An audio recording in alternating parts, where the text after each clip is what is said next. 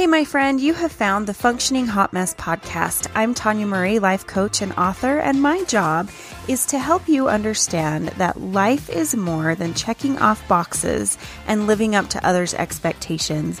I want you to know that you're enough just as you are right now in this moment, even if the world says you're not. So thank you for being here. Do me a favor and hit subscribe, and let's get on with the show. In this episode, I'm going to share with you my 5 tips to stop putting yourself last. Now, if you're like me, it's second nature.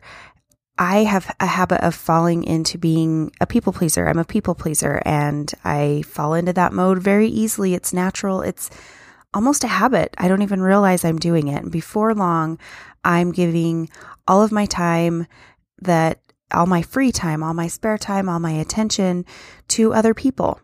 And it's not necessarily a bad thing, but it's not necessarily in alignment with what I want in life either. It's not because it's not intentional. It's just saying yes to all of these things that most of them don't even matter. And I end up putting myself last. I end up getting stressed and overwhelmed. And when I'm in the middle of that, I recognize that, oh my gosh, I am giving all of everything I have to other people. Some of these people don't even appreciate it. They don't even want it. They're just kind of taking it all in and enjoying it. And I'm kind of suffering, or my relationships with my family are suffering. So we're going to talk a little bit about how to stop doing that and some boundaries that you can put into place so that you aren't always putting yourself last. First of all, it's important to know why it matters. If you're always putting yourself last, you are depleting all of your energy, all of your resources. You're even depleting the compassion and care that you have. And other people in your life, your loved ones, aren't able to have that from you. So in reality, when you're not taking care of yourself, not only are you suffering, but the ones that you love the most are also suffering. They're not getting the full version of you. And that's why this is so important, because if you can start taking care of yourself by telling other people no and doing some of the things that we're going to talk about today, you can have some extra energy for the things that matter most to you. It's a lot easier to be a good mom or a good partner when you have that emotional reserve left because you're not overextended. My first tip for you is to start saying no. A lot of times what happens is we become so used to saying yes to things that the more you say yes, have you noticed, the more people ask you to do things? So if every time they call you, they just know, Tanya will say yes, she'll help me out with this. You get more and more calls. And before you know it, you're overwhelmed, you're stressed, and you have too many balls in the air, and you cannot possibly complete all of the things that you need to do. Some of these things you're going to want to do. They're not all things that are bad. They're not all things that you don't want to do. And that's part of the difficulty, is when you're continually asked to do things that you enjoy, you just keep saying yes. But at some point you have to set that boundary and know that if I say yes to this, I'm giving up something else. So I'm saying no to something else that matters to me. And it might be time with your family. It might be something that really, really matters to you. So it's okay to tell your kids, no, I'm not going to take you places. Sometimes they're used to getting everything that they want, and we're used to saying yes to everything, but it's okay to say no. For example, this New Year's, my son wanted to go to a friend's house and spend some time there, and we were negotiating what time he was going to come home. And it had been a long day. I was super exhausted. It was a last minute plan for him. I did allow him to go, but he wanted to stay a little bit later than I was willing to because I wanted to be home. I also wanted to be able to celebrate New Year's with my family, and I didn't want to be transferring kids back and forth and being a taxi. So when he asked for that extra half an hour, I said no. I want to be able to have my New Year's celebration too. And so that was something, and he was actually really good about it. I just said no right off the bat, and it made it really simple. And then I did also get to enjoy my New Year's.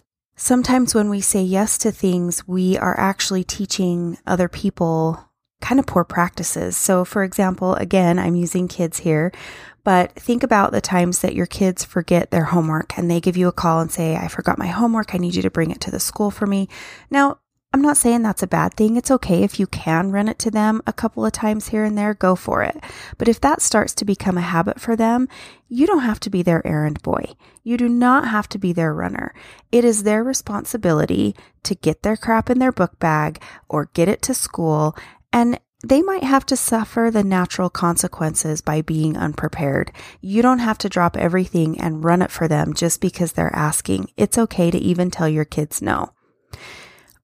I've also had people call me on short notice and ask me to make some food or a dish or potatoes or something for an event.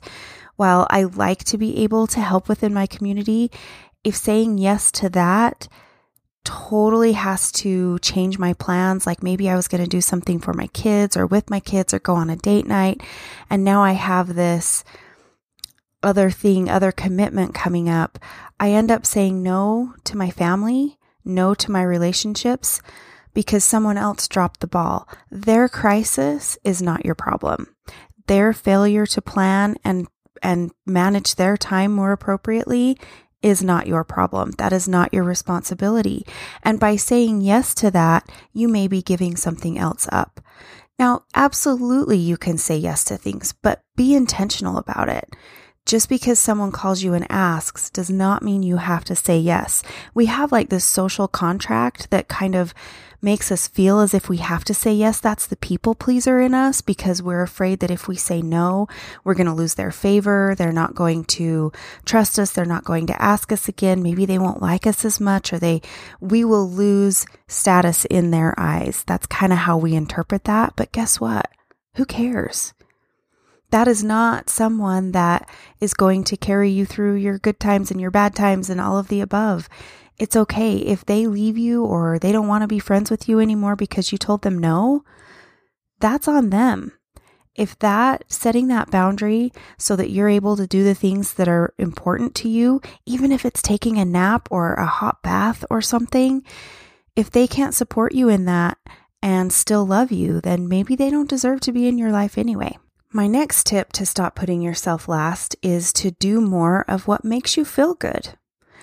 And it seems really common sense, but that's not always common practice. And a lot of times what makes us feel good is serving others.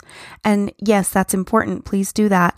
But recognize if you serve others on a daily basis, you need to kind of take a step back and also allow yourself to just serve yourself, serve your family, but step out of that people-pleasing serving role. And you do that by finding things that make you happy and make you feel good and doing some more of those things.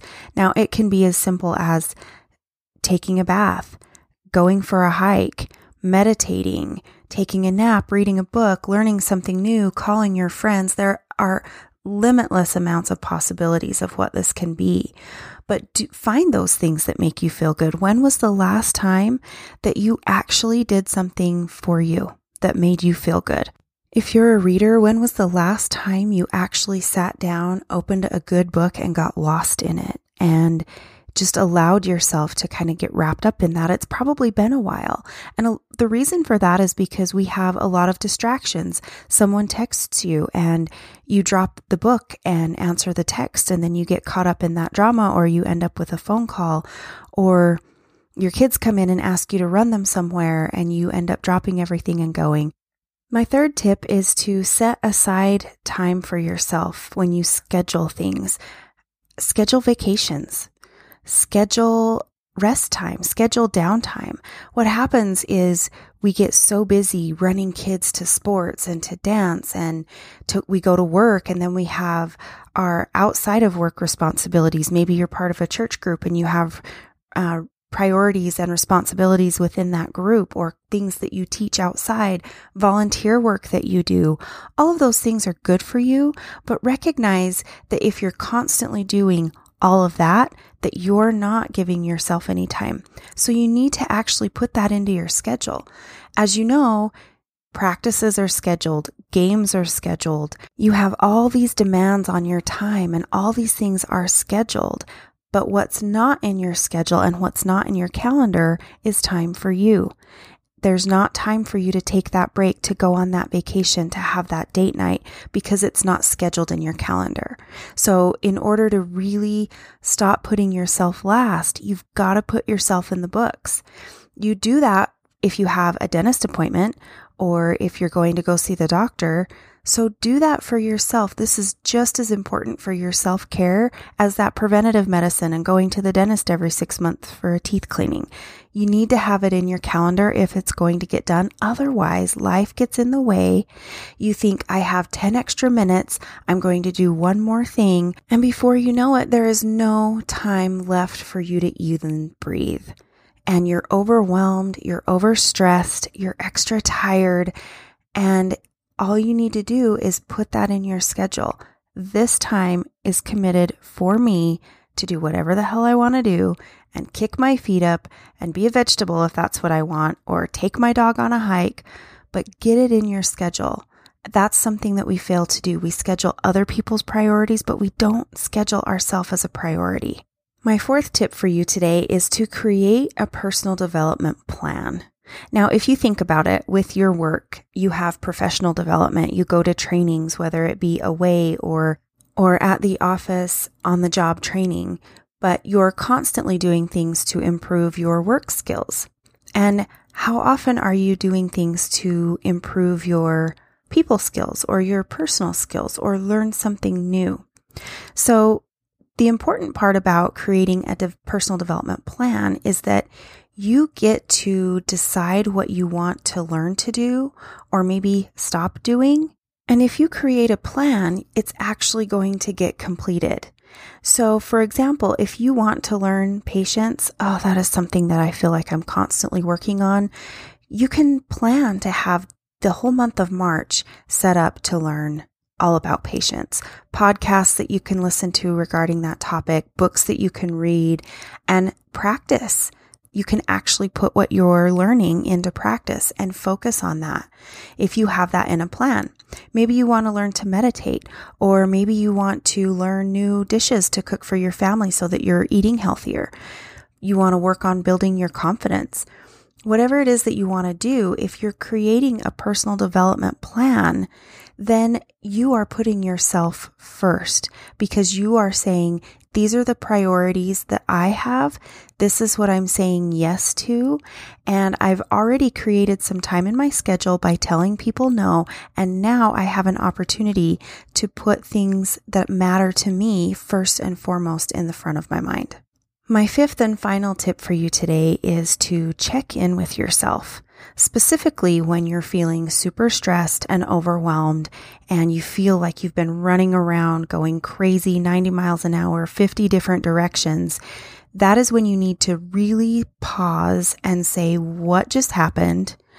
What is going on with my time? This is one of the things that I do all the time.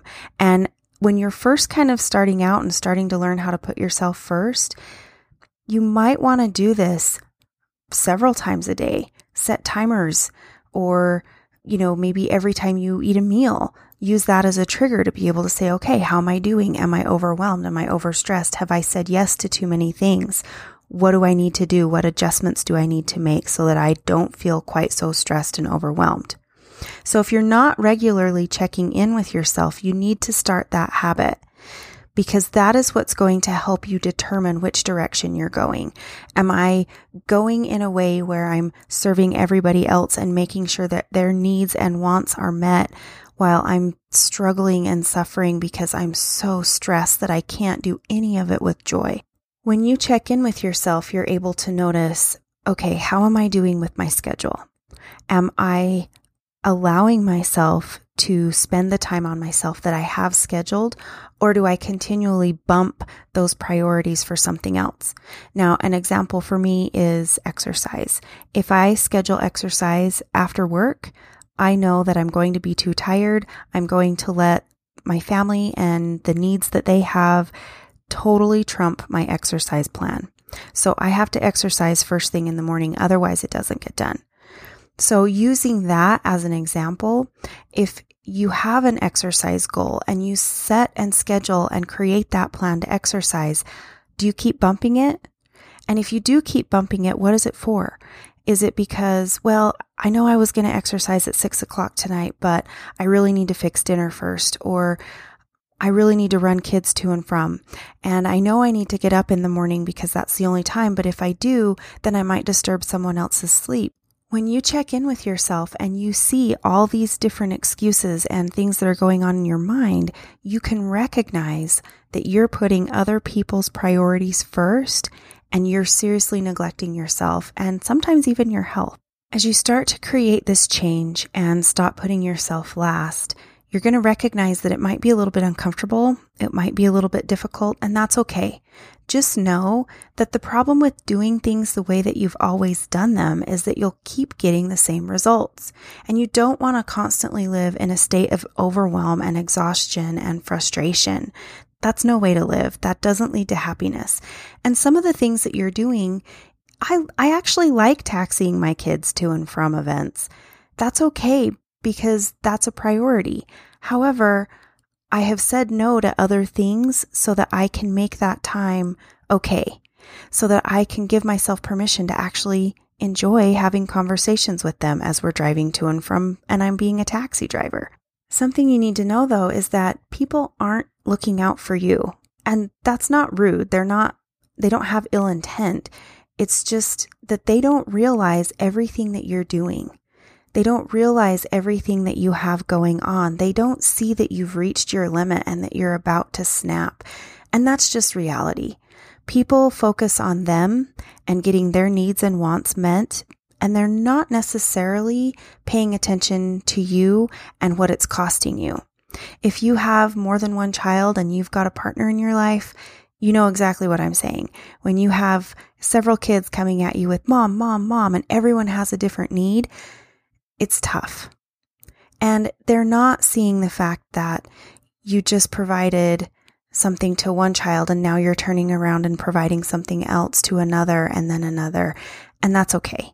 That doesn't mean that they're neglectful or they're bad. It just means that you need to be really aware of where you're at, what you have to give, and how you can take care of yourself so that you can truly give the best of you to those who matter. All right, my friend, that is all today. I hope that these 5 tips were helpful to you. I hope that you'll be able to start applying one and then another in your life so that you can create a life that is more fulfilling, that you find more happiness and joy than you ever imagined. If you like this episode, please do me a favor and screenshot this and share it on social media with hashtag Functioning Hot Mess Podcast so I can also find you and give you a shout out. I really appreciate you being here, and I can't wait to be back next week.